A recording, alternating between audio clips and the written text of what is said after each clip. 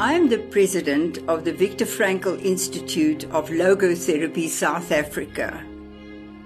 The title of our discussion is The Golden Thread of Meaning Throughout Our Lives. My aim in giving this series in logotherapy is to speak to you, my students, in the first place, to enhance your learning and to get you into what is a very detailed study of a subject I'm just touching on in the video. But because what we're talking about is of such relevance to everyone, I have also invited the viewer to be sharing these wonderful truths with us. Today, in concentrating on this golden thread of meaning that runs throughout our lives, it fundamentally is a look at the unquenchable spirit of the human being, always in search of meaning and connection, right from birth. You know, I had the experience in a psychology conference in Rome once when we were shown video of two mothers, one who had to give up her baby for adoption, and one who had really prepared for and was looking forward to receiving her little one and take it home. It was so striking to see what happened to this newborn baby, only a few hours old. The mother who was going to give up the child for adoption was, of course, she could hardly look at the baby, almost preventing herself from bonding with the child when she would have to part from it, and kind of holding it stiff and awkwardly, kind of away from her. But the reaction on the infant was so dramatic. That little body stiffened, almost became immobilized, and out of it came these terrible screaming cries. In contrast to the mother who was looking forward to holding her baby in her arms, when she received her newborn into her arms, it was with such loving embrace, almost like saying, "Oh, yes, my baby, I'm so glad you're here. We've called you by name. You are mine." And it's this the way she held and rocked and spoke to the child, her whole being exuding love that really had such an impression on this baby. It's like the baby softened, almost like in a surrendered kind of a way, and was kind of having a symbiotic dance with the mother, like a beautiful ballet of unity between the two of them. Not a sound from the infant, cooing with delight. And that shows us that, inherent to us is this great need to connect. And that is what meaning really is about. And to illustrate this, I want to tell you two stories today.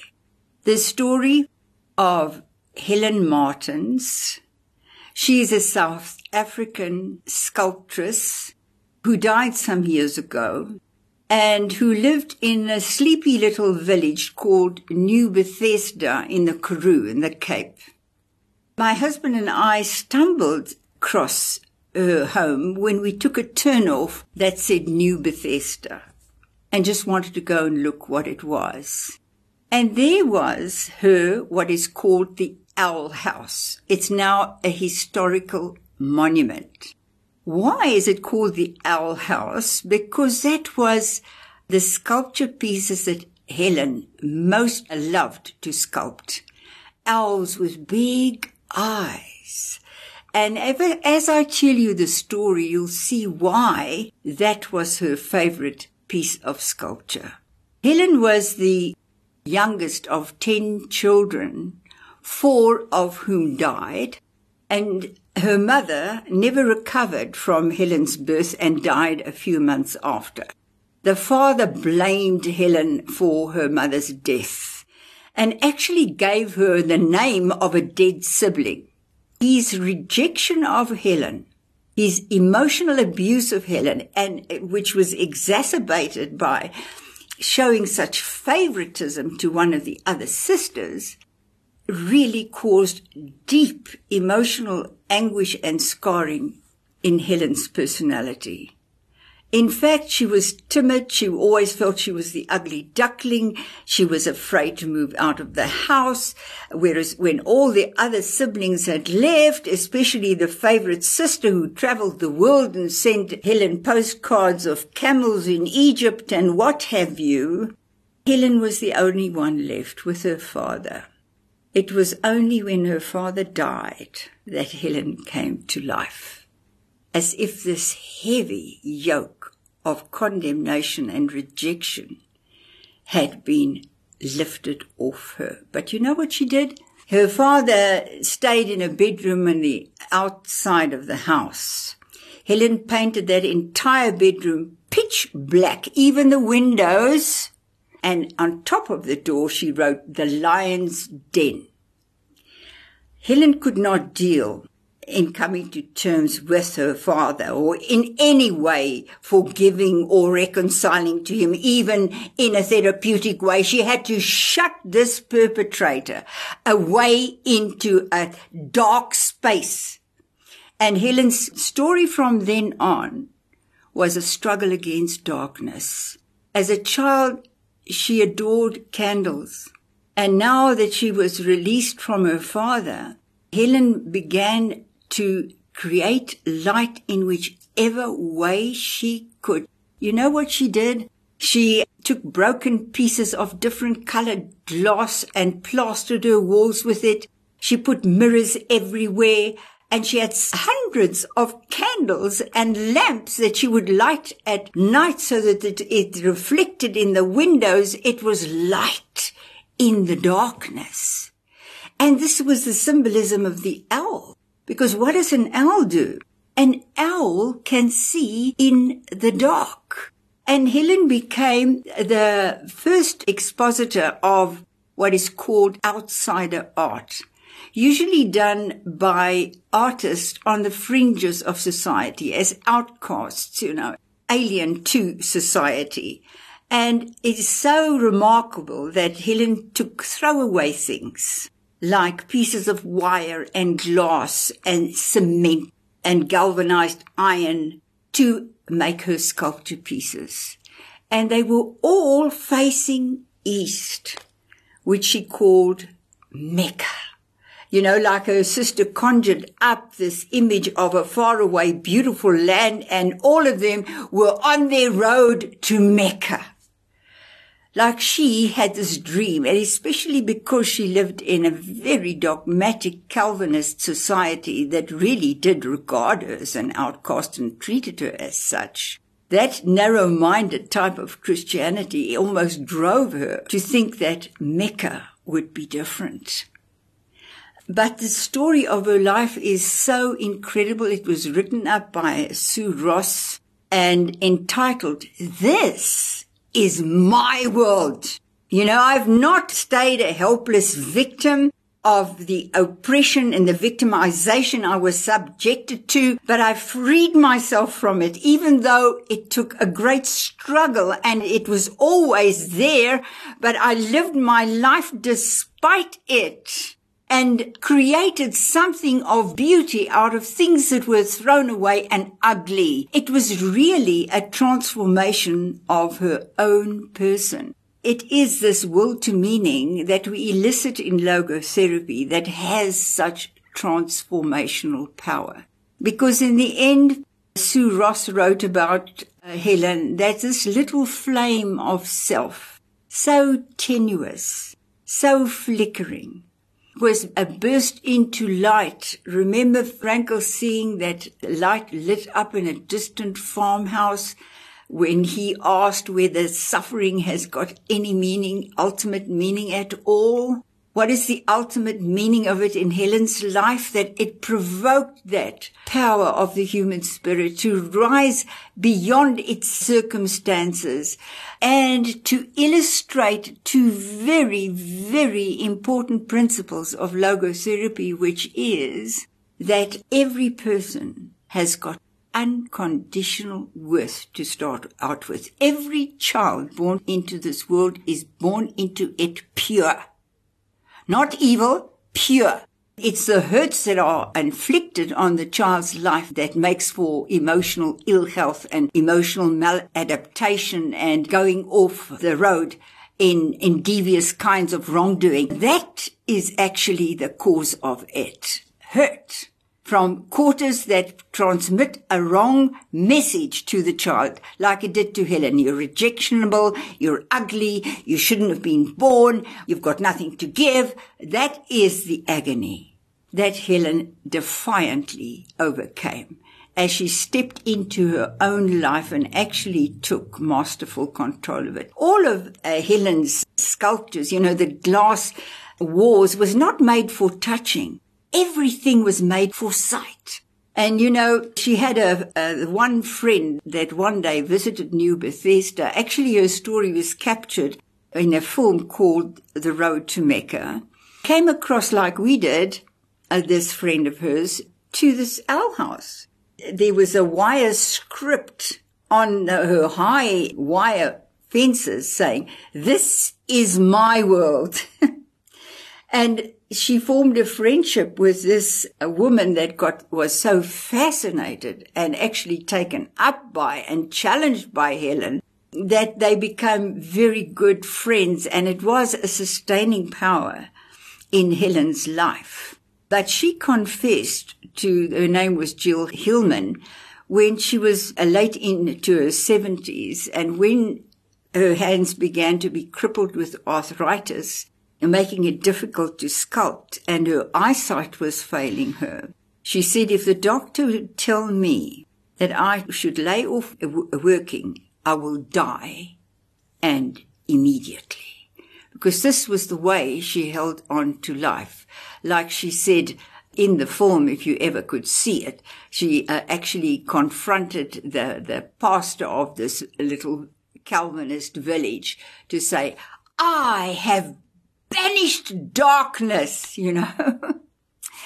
But she said, I know that I will be dying halfway on my road to dreams, because she didn't get the kind of full acceptance that she was looking for, the full acknowledgement. But despite that, she could rise to such heights. And when Jill Hillman asked her if she was afraid of dying, she said, now, my darling, if you're reaching my age, dying isn't the problem. Living is. I would hate to live dying. And how many people live dying? That is Helen Martin's story. Such an illustration just through somebody out there's life telling us how strong the will to meaning is and how true it is that it is the fundamental urge of human nature. And I want to then tell you a second story, and this is of a client that came into a therapy with one of my colleagues who did logotherapy with her.